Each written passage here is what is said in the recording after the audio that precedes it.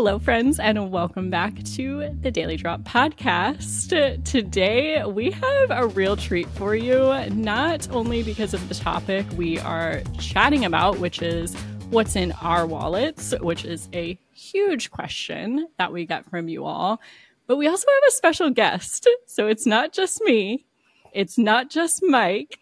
We've also got the amazing Tiffany here as well. Woo. From the Daily Drop team. Woo woo! Hey everyone. Nice to be here. I'm excited to chat about what's in our wallets. I think it's going to be a really fun conversation. So, like I said, we get this question all the time. What is in our wallets? What are the cards that we're using day to day and why? So we're going to dive into this topic, all three of us, answering a few questions that we've laid out around this concept. And a quick disclaimer before we get into all of it. You'll, I think, see pretty quickly into this episode how dynamic and different and unique all of our wallets really are. And so I guess all that is just to say none of these are like the perfect wallet or like you need to rush and have your wallets matching one of our wallets, because this is, of course, up to, you know, travel habits, travel circumstances, and so many other things at play. So we hope you just have a little fun with this episode with us and just see how unique a travel wallet really can get. Yeah, good disclaimer, Megan. Thank you. But before we talk about what cards are in our wallets, I want to know what kind of points we like to earn in the first place. So, Tiffany, I'm going to kick it over to you to start. What is your favorite points family? I feel like my opinion might be the less popular one, perhaps, but I actually really enjoy American Express membership rewards.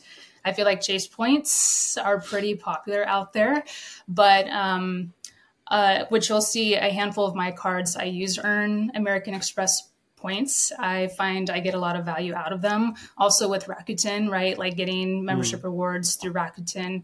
And there's also another reason why I tend to lean towards membership rewards points, a little scandalous, which I think I'll save for a bit later when we're talking about perhaps some cards we're looking at getting in the future. Okay. But Ooh, very nice. MX points. Very controversial opinion, Tiffany. I like it.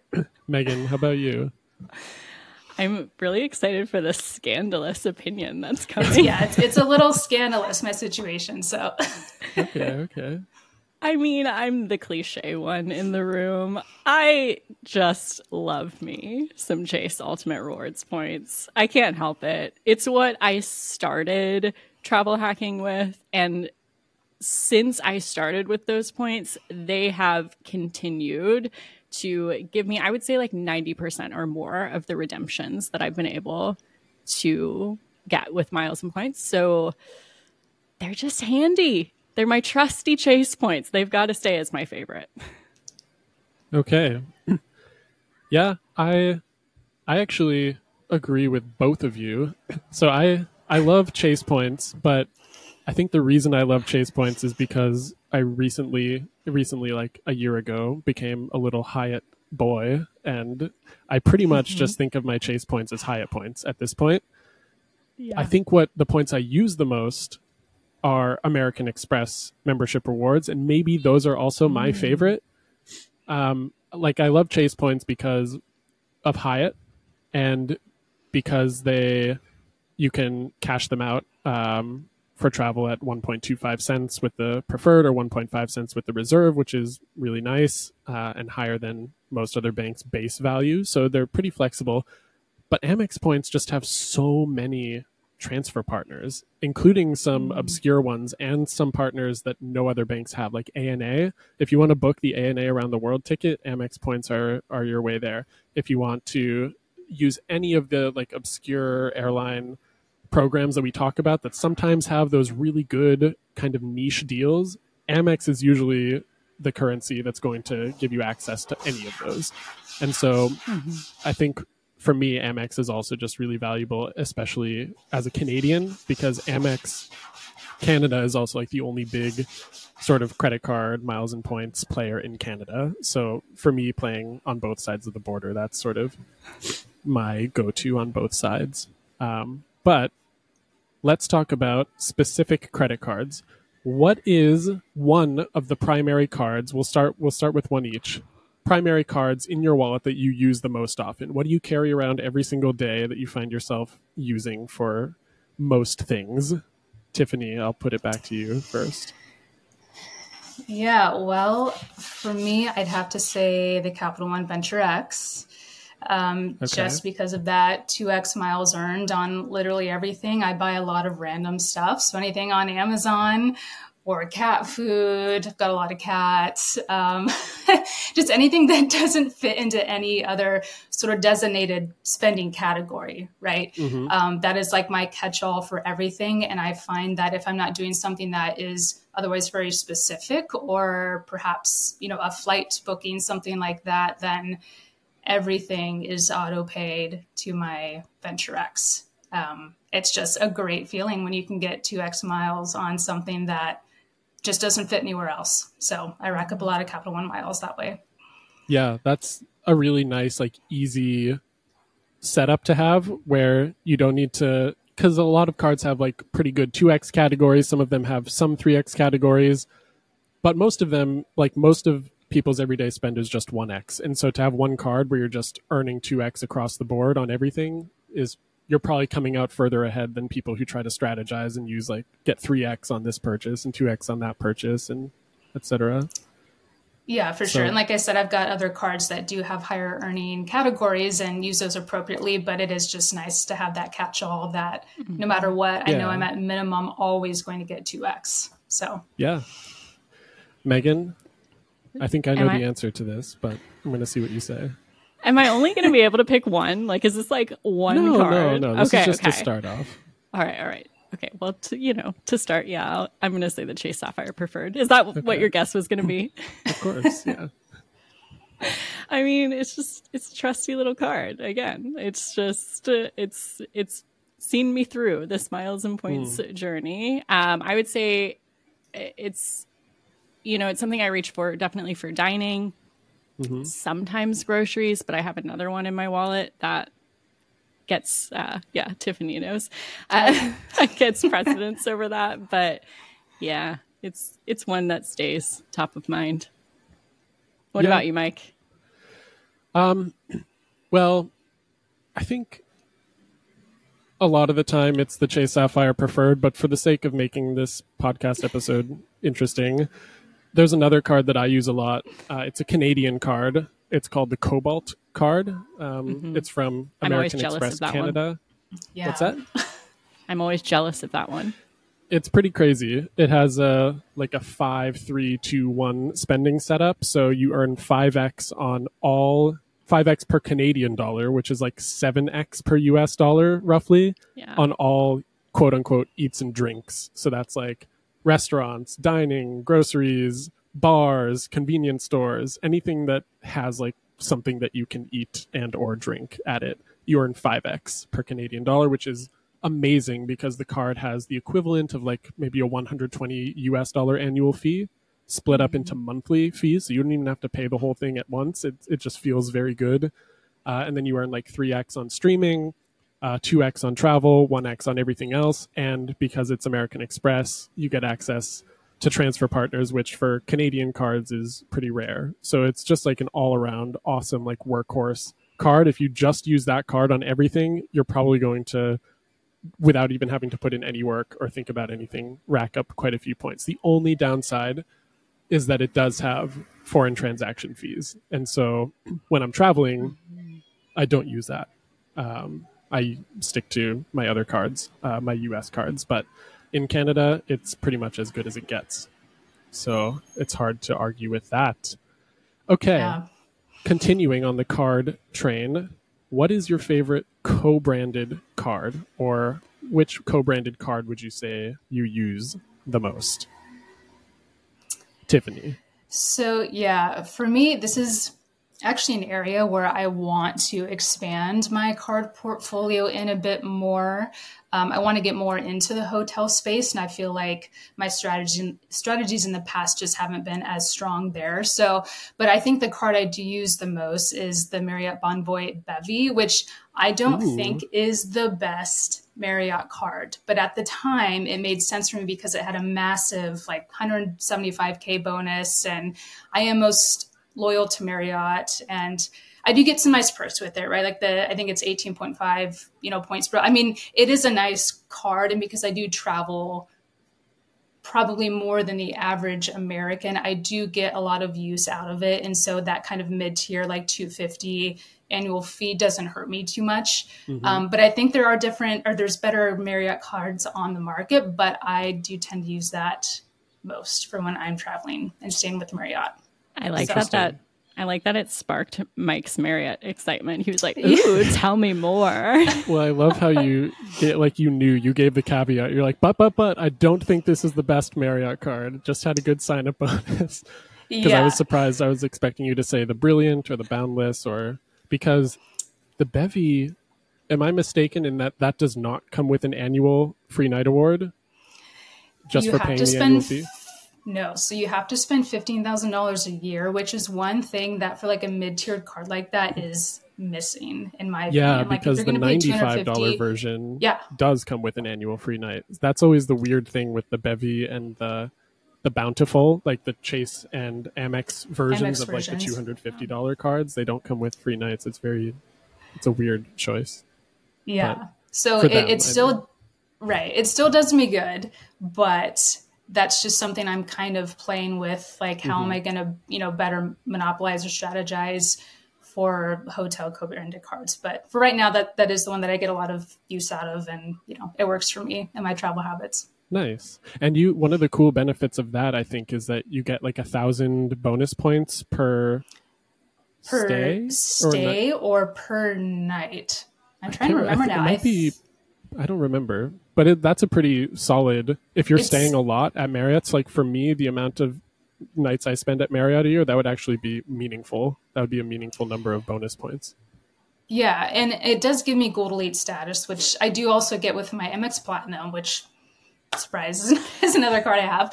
But this one also gives me 15 elite nights, per year. That gets me closer to platinum. So instead of having to stay 50 nights, I'm only at 35, which for me is usually pretty easy to do. So again, it's just another thing that I can utilize. Nice. Megan, co-branded cards? Yeah, I think I said this like 2 episodes ago, but my favorite is the World of Hyatt card.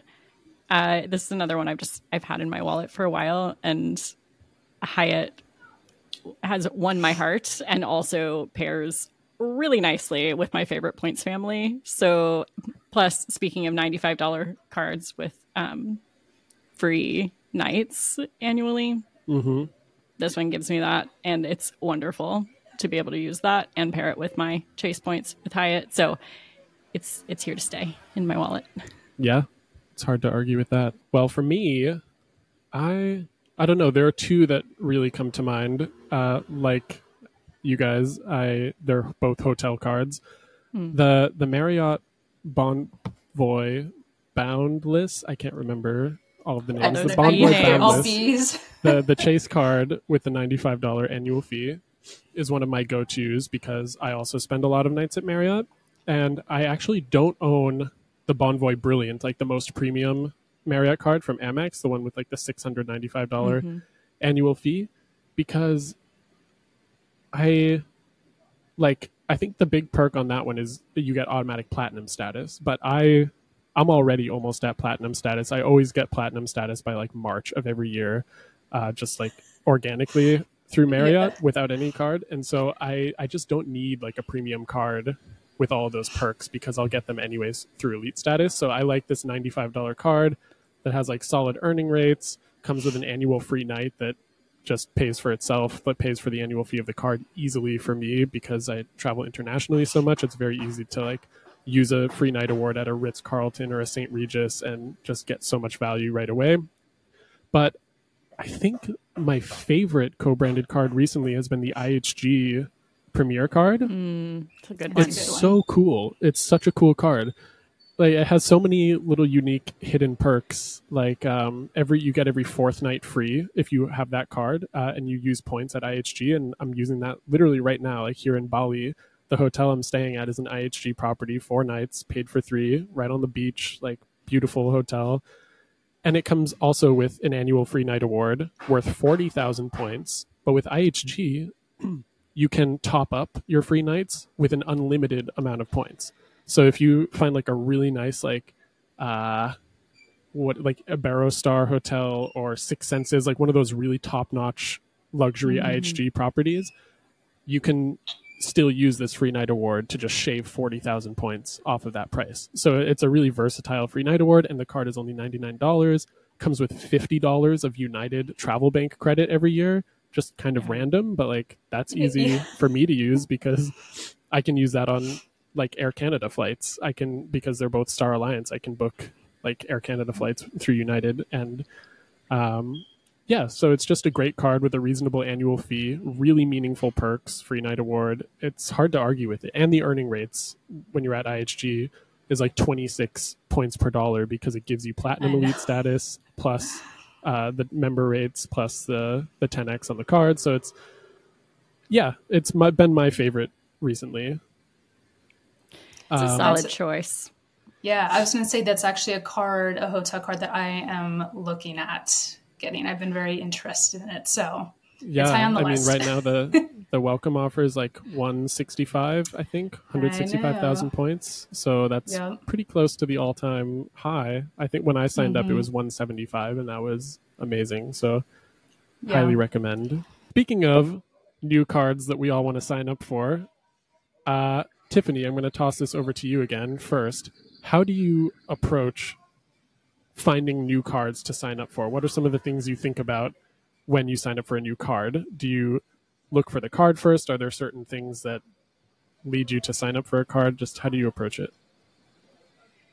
Yeah, I'm actually not a big card churner, so I'm very thoughtful and meticulous when it comes to choosing a new card, and I usually frame that around a large expense that I know I'm going to make. It's usually, a couple a year, whether it's skiing equipment or cycling equipment or a kitchen renovation or whatever it might be. If I know I'm already going to have to spend $2,000, $3,000, $4,000, whatever it is, dollars, I'm going to look for a card so I can get that sign up bonus almost instantly. It's just such a satisfying thing to be able to hit that and know those points are making their way over to you versus, getting a card and then just slowly working towards that bonus over 3 or 4 or 5 months. So I usually tend to start to look at cards when I know that I'm going to have a large purchase versus just kind of randomly signing up for them. Of course, unless there's a really good sign up bonus, that comes along, but I usually center that around when I already know I'm going to be making a large purchase. Yeah, that's a great strategy, I think, especially for people with families, people with pets, people with things that often can cost a lot of money and come with large some expenses. Then that's a great way to approach it. Just like have some cards that you're thinking about getting, and then when the time is right and you can just meet that minimum spend, boom, you can just take care of it. Megan, how do you think about that? Yeah, I mean, I'm pretty similar to Tiffany in that I'm not a huge churner. Like, I prefer to have cards that I can maximize everyday expenses on and like really play the long game with it. One thing I do is I travel hack in 2-player mode, and because of our travel style and because neither of us like to churn a bunch of cards, we'll kind of alternate who is more new card heavy each year. So we're just kind of like playing the long game, not just within our own strategy, but within our 2-player itself. So like we're alternating who's getting the referral bonuses, we're alternating who's getting the new cards, and that just works really well for us. That's a great point. Travel hacking in 2-player mode, by the way, we have an article about that on Daily Drop, so we can put a link to that in the show notes. If you have a significant other, if you have friends, family who also like to play this game, then you can really maximize the points. But yeah, playing in 2-player mode is a great strategy. So we'll leave a link to that article in the show notes. Yeah. I like to bring up that, sorry, Mike, I know you have a cool strategy to throw in here too, but not really. But I like to bring up the long game as element of it, because I feel like sometimes people think about 2-player mode and they're like, oh, I have to earn the sign up bonus and then refer, and then earn the sign up bonus and then refer, and it actually can be a little more spread out. The referral bonuses aren't going anywhere. So yep, that's a great point. Throw that in there. And I think in the end, playing the long game is going to be better anyways. Yeah. It's better for your relationship with the banks. It's going to be better for your credit score.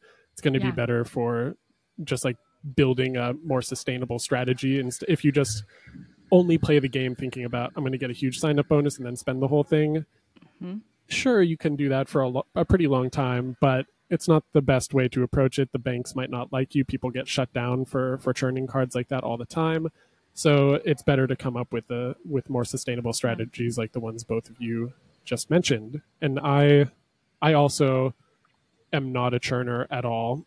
I have never really churned cards, and at this point, maybe in the last 12 months, I've only signed up for 1 or 2 new cards. It's just I rarely sign up for new cards these days. And I think for me, I build my strategy around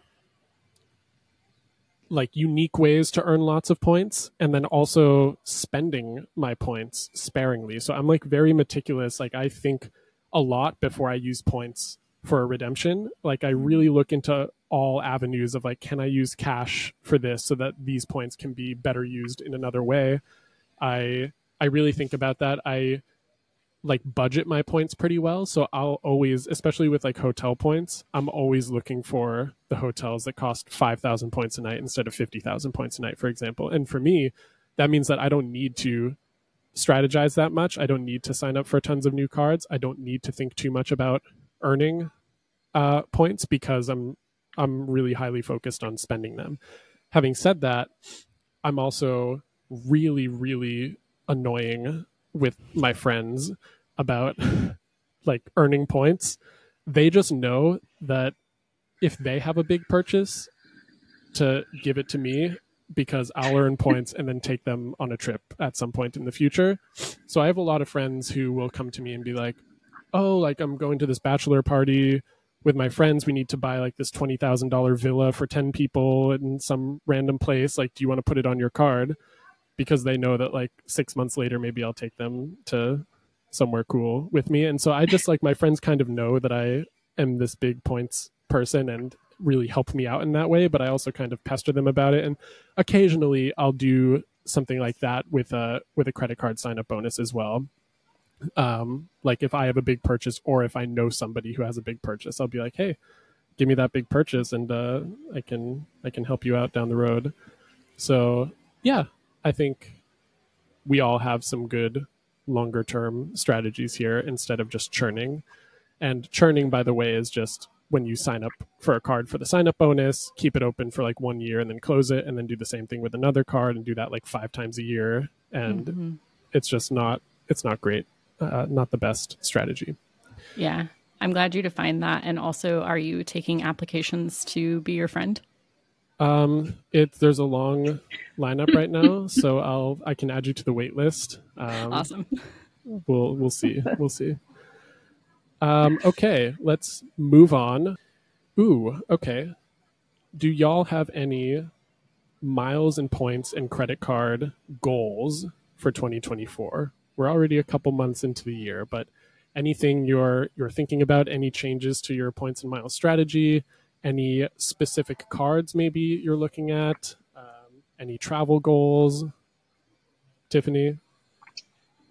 Yeah, well, a goal in general is to use more of my points because I do hoard them, and I just like opening an account and seeing 6 figures of, points in there, and it just hurts my heart a little bit when I do use them in a weird way. It's great that I get redemptions, but I'm just that's 30,000 points that, for this amazing flight, but still. So I do want to use more points, but my biggest goal, and so this is where I have a bit of a scandal. Ooh. In the travel hacking world. I do not have the Chase Sapphire Preferred card. And I feel like that's going to break our travel hacking community. The story with this is I did have it over 5 years ago. It was one of my first cards, but when I was new, I made a lot of mistakes. And one of those mistakes was closing my Chase Sapphire Preferred card before I applied for another credit card because I didn't know any better. I thought I needed to close a card. And this is like brand new to travel hacking, didn't have any, resources guide. So I closed my Chase Sapphire Preferred card. Do not do what I did, listeners, anyone. But since it's been well over 48 months at this point, I'm actually looking to reapply for the Chase Sapphire Preferred and have that in my portfolio, which is another reason why Amex points have been my big hitter, because I haven't had a solid card that earns me Chase points in a long while, in a hot minute. And part of that too was burning through my 524 as a newbie and not before I even knew the 524 rule, the Chase 524 rule. So, but now that I've been past the 48 months for a bit. And so I'm just sitting and waiting, hoping that the Preferred is going to have an elevated, welcome offer again this year, which is why I'm also holding out, on getting like the IHG Premier, because I'd rather get the Sapphire before I get, the IHG card. So yeah, I feel like I just got the biggest weight off my shoulders. Well, we forgive you, first of all. I'm a little upset. Thank you. But it's okay. I'll get over it eventually. No, but that's actually a really good point though, because like you said, don't do this, don't do what I did. But at the same time, now you're going to get 2 welcome offers on the same card, the Chase Sapphire Preferred. That's not a bad thing at all, especially because a little less than a year ago, it was up to 90,000 and 100,000 points for the Chase Sapphire Preferred. Probably going to happen again within the next couple months, I'd say. So not a bad position to be in at all. Right. Hopefully it'll be worth the wait. And I think that's also a good lesson too, that I think probably all of us have made some bad mistakes in the beginning when we were just starting out. It's almost like a rite of passage, I feel like. But I also think there's a lot more resources today and creators that are making content around educating people. Whereas 5-6 years ago, at least to me, it was not just being pushed out so much or just as accessible. Yeah. But I've made so many redemptions. I still have come out ahead. It's you can recover even if you make perhaps one of the most devastating mistakes. But yeah, so I'm super excited that I think I'm going to reapply for the Chase Sapphire Preferred card this year. So that's my big credit card goal. Very exciting. I love the dramatization of the Yeah, the scandal. I was like, did you get in a fight with a bank or something? Did you just, get out of prison or something and we don't know? And and we're just learning now on the podcast. Robbed a Chase Bank 6 years ago, and I don't know. I was curious, but what you said was way worse than any of those. Not even the Preferred. So. Yeah, I know.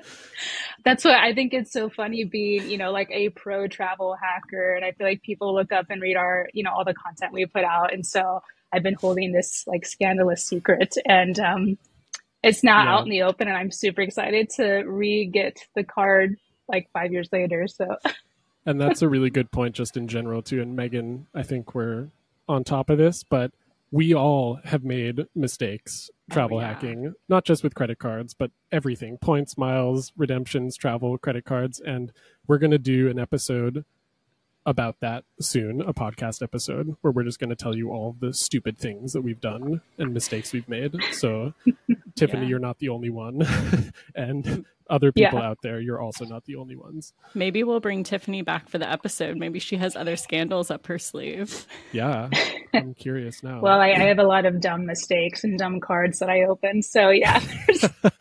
There's As plenty long to as none share. of them were the Disney card, then all is forgiven. No, I Ooh. can proudly say I have not, nor will I ever open a Disney card. So Amen to that. Okay, Megan, goals for this year. Okay, goals for this year as I recover from this Sapphire Preferred drama. Okay, my 2024 goals. I don't have plans of opening any new cards. I said that in December to myself, and I'm already regretting it with some of the Yeah. elevated offers that are out right now. But like I said a little bit ago, I just agreed with Tiffany's point. I tend to not open cards unless I have a really big expense. And we planned a wedding last year, so we're kind of like good on big expenses happening this year at all. So no big plans on new cards. Nothing I have my eye on as enticing as all of the elevated offers out there are right now. My random goal is I want to earn 100,000 built points for no other reason than I just want to see how easy or hard it is. Okay. Just curious to see if there's any secrets or tricks that I learned along the way. And I just have my sights set on that for some reason. No idea. We'll see how it plays That's out. awesome. See if there's anything fun to share. Yeah, keep us posted on that. Yeah, we'll see. And redemption. So Megan, do you have the actual built card? I do. I do You have do? the built Okay. card. And I just feel like there's so many like little mini like hacks that they just kind of like plant along the way. I'm just curious to see what I can do with that. It's certainly a good program to have 100,000 points with because of those rent day promos. Like if you just have Yeah. a bank of built points, that's going to be amazing. Just anytime there's a 150% transfer bonus to Yeah. Virgin or Emirates or Hyatt or Aeroplan, like you'll just multiply those points very quickly. It's like almost Yeah. earning interest on points. Yeah. Yeah. Virgin Atlantic redemptions are my love language, so not a bad place to be. Yep. So yeah, and it's very strange because I'm the total opposite of you all. I am not a points hoarder. I'm like, take all my points, I'll earn more. But for some reason, just have my sights set on just keeping these 100,000 built points in my account. I don't know. Nice. What about you, Mike? Anything that's going to blow our minds? Yeah, I don't have a ton of specific miles and points goals for this year. I think, like Tiffany, one of my goals is to redeem a bunch of points. I also have a bad habit of hoarding points or thinking too much when I'm making redemptions of like, oh, this isn't a good value, so maybe I should just use cash instead of points. But I have like millions of points, so who cares? I should just be using them. So I definitely want to spend more points. This is a redeeming year for me, whereas last year was an earning year, I think.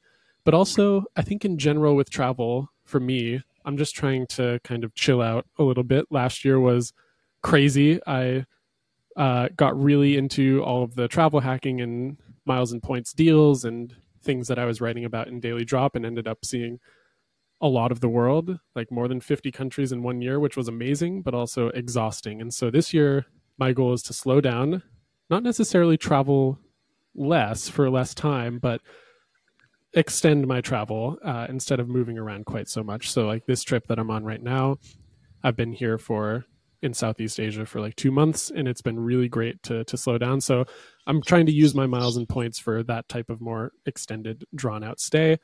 And then I just have some specific trips later in the year. My best friend's getting married in Tanzania, where he lives. I'm going to Syria in a couple months, which will be very weird. And some really interesting types of trips like that, where miles and points are definitely going to play a role. So we'll see. Moving on. The question that a lot of people want to know. We talk about credit cards all the time. People probably assume correctly that the three of us have probably a lot of credit cards each. But what if somebody doesn't want to have 20 or 40 or 50 cards open under their name? What if somebody just wants 3 solid credit cards? If you had to pick 3 cards and only 3 cards to have, which ones would they be? Tiffany, don't think about it, just go. Okay. Because I do travel a fair amount, for me, I'm going to go with the Amex Platinum for lounge access and 5x miles paid directly on flights when I am doing cash, the Amex Gold for food, groceries, dining, a girl's got to eat. And then the Venture X, like I mentioned earlier, for that 2x to kind of catch everything else that doesn't fit into another category. Very nice. Megan, go.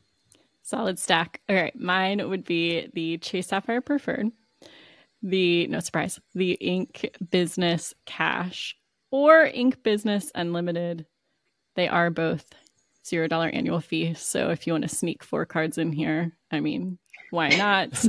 But having those two together, I feel like just gives you a solid way to earn those flexible travel points, transferable travel points, that is. And then my third would be the Venture X. And I mean, one for the same reason that Tiffany just shared with the 2x on all other purchases, but also the way you can offset travel purchases with the Venture X. I just feel like the pairing of the Chase family with Venture X points gives you a lot of redemption options.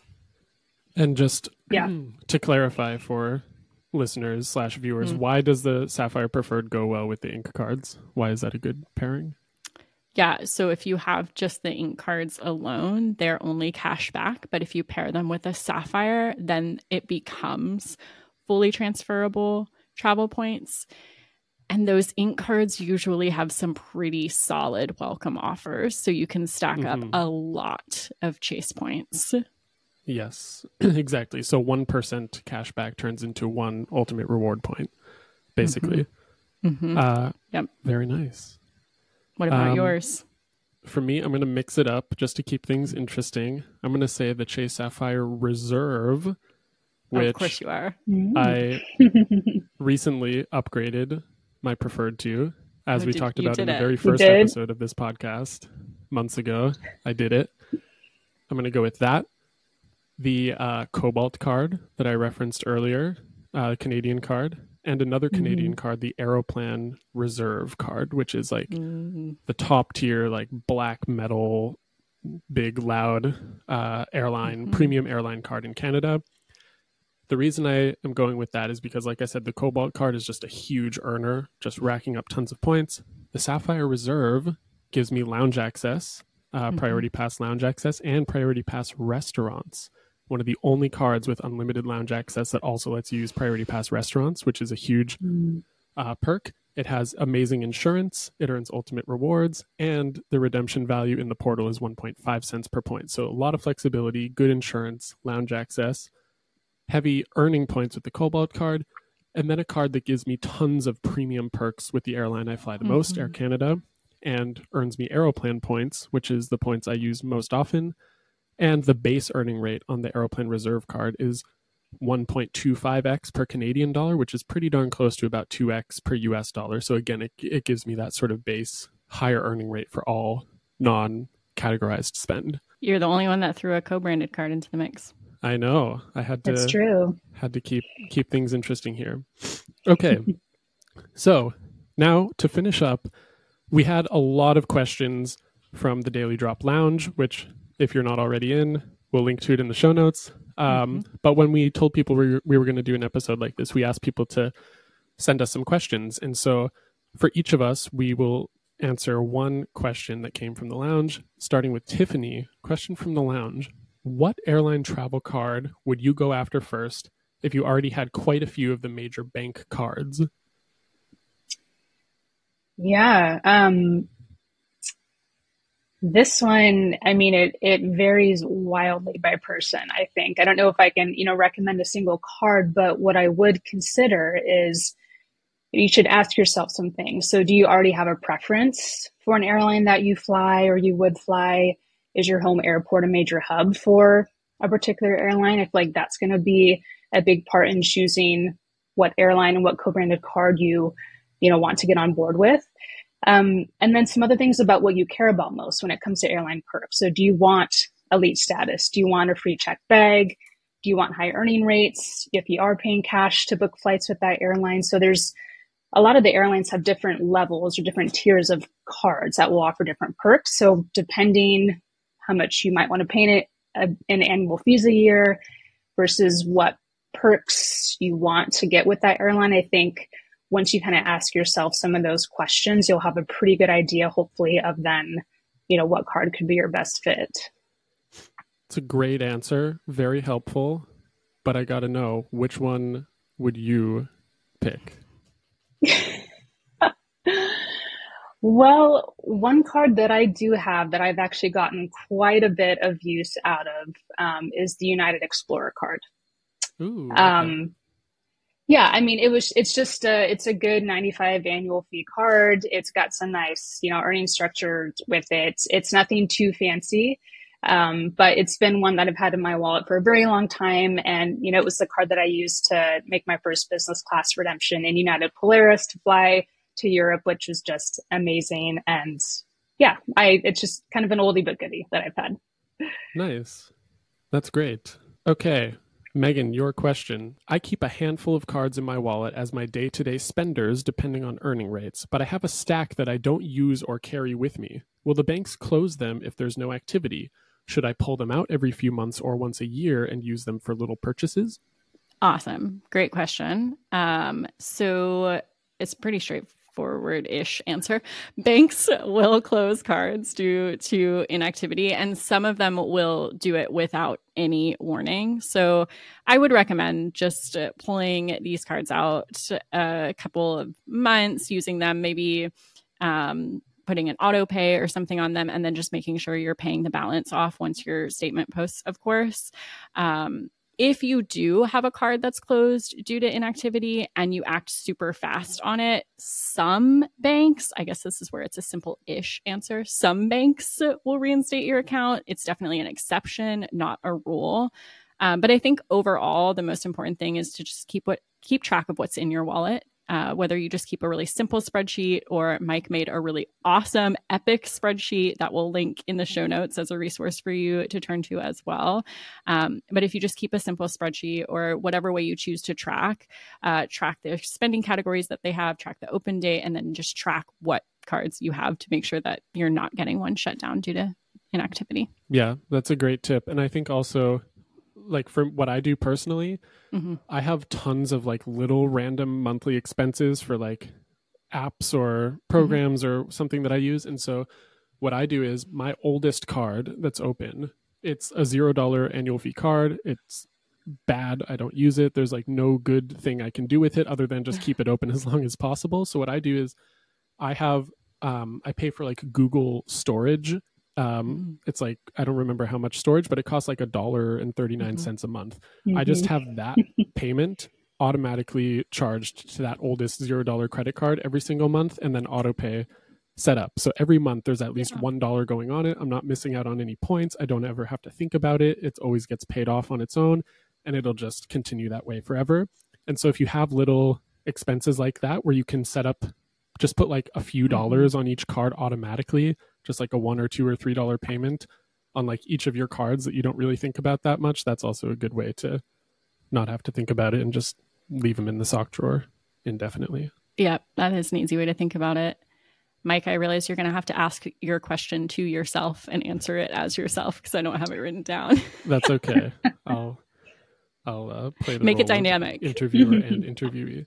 So, Michael, first of all, you're really cool. We love you. Second of all, when you have multiple cards in the same family, such as 4 different Marriott cards, how do you decide which to use when you stay there? Oh, great question, Mike. Thanks, Mike. There are a few things that I consider with this. And so I've referenced a number of times that I have a bunch of Marriott co-branded credit cards. So that's why this person asked that. I think, first of all, if I'm working on a sign-up bonus for a card, that's always going to be the card I use for anything, including staying at Marriott's, just because it's the most important spend. It's the most important rewards that I'm going to get, because essentially a sign-up bonus equates to like 10x or 15x per dollar in the end if you think about how many points you're going to earn from the spend you put on the card. And so earning rates and things like that don't really matter to me. at first. Second of all, if I'm not working on a sign-up bonus, it'll always be whichever card earns the most points. So some Marriott cards have different earning rates. Like I have Canadian Marriott cards and US Marriott cards. And so I'll always go with the one that has the highest earning rate at Marriott. Another thing I consider is insurance. So we don't talk about hotel insurance a lot, but a lot of hotel co-branded credit cards do come with like hotel burglary insurance and some things that are worth considering when you're spending money at a hotel, and just a little bit of extra peace of mind. And that's something I also definitely consider. But I think one of the most important things I also think about is other spending incentives on the cards. So earlier, Tiffany mentioned that one of her Marriott cards has a free night award when you spend $15,000 on the card in a year. Lots of hotel co-branded credit cards have this. So the Hyatt card has that. A couple of Marriott cards have that. The Hilton Surpass has that.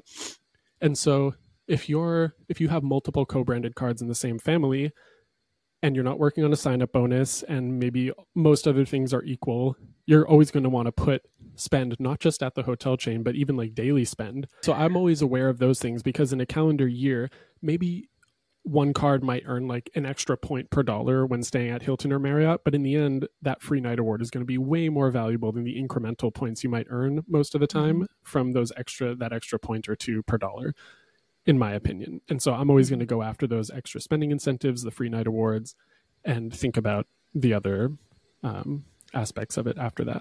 Excellent interviewing of yourself, Mike. Thank you. This was so fun. I feel like I've learned a bunch, and I feel like I have so many other thoughts that I could just keep jamming out on for like hours here. I think we could all talk about credit cards for a lot longer than this. I know. It's very true. It's very true. So yeah, let us know after you've listened to the episode if you want us to do another Ask Us Anything session. I feel like even just jamming out on some questions between the three of us could be a pretty fun episode. So let us know over at podcast@dailydrop.com what questions you want us to answer next, and we will convince Tiffany to come join us for another podcast jam session.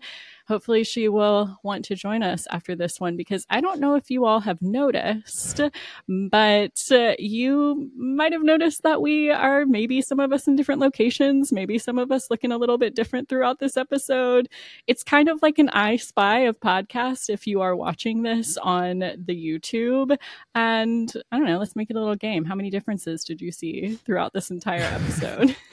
We definitely didn't record this in 4 separate sessions, and it's definitely not all my fault.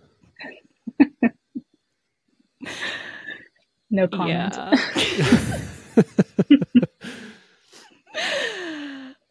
But with that, as always, we're so grateful you spent time with us today. Do leave us a review. Give Tiffany a shout out in your review as well. You can do that over on your favorite listening platform, or come tell us over in the Daily Drop Lounge, which Mike shouted out earlier and will be linked up in the show notes. But for now, we will call it a wrap, and we'll see you next episode, friends. Thanks, everyone. Bye. Bye.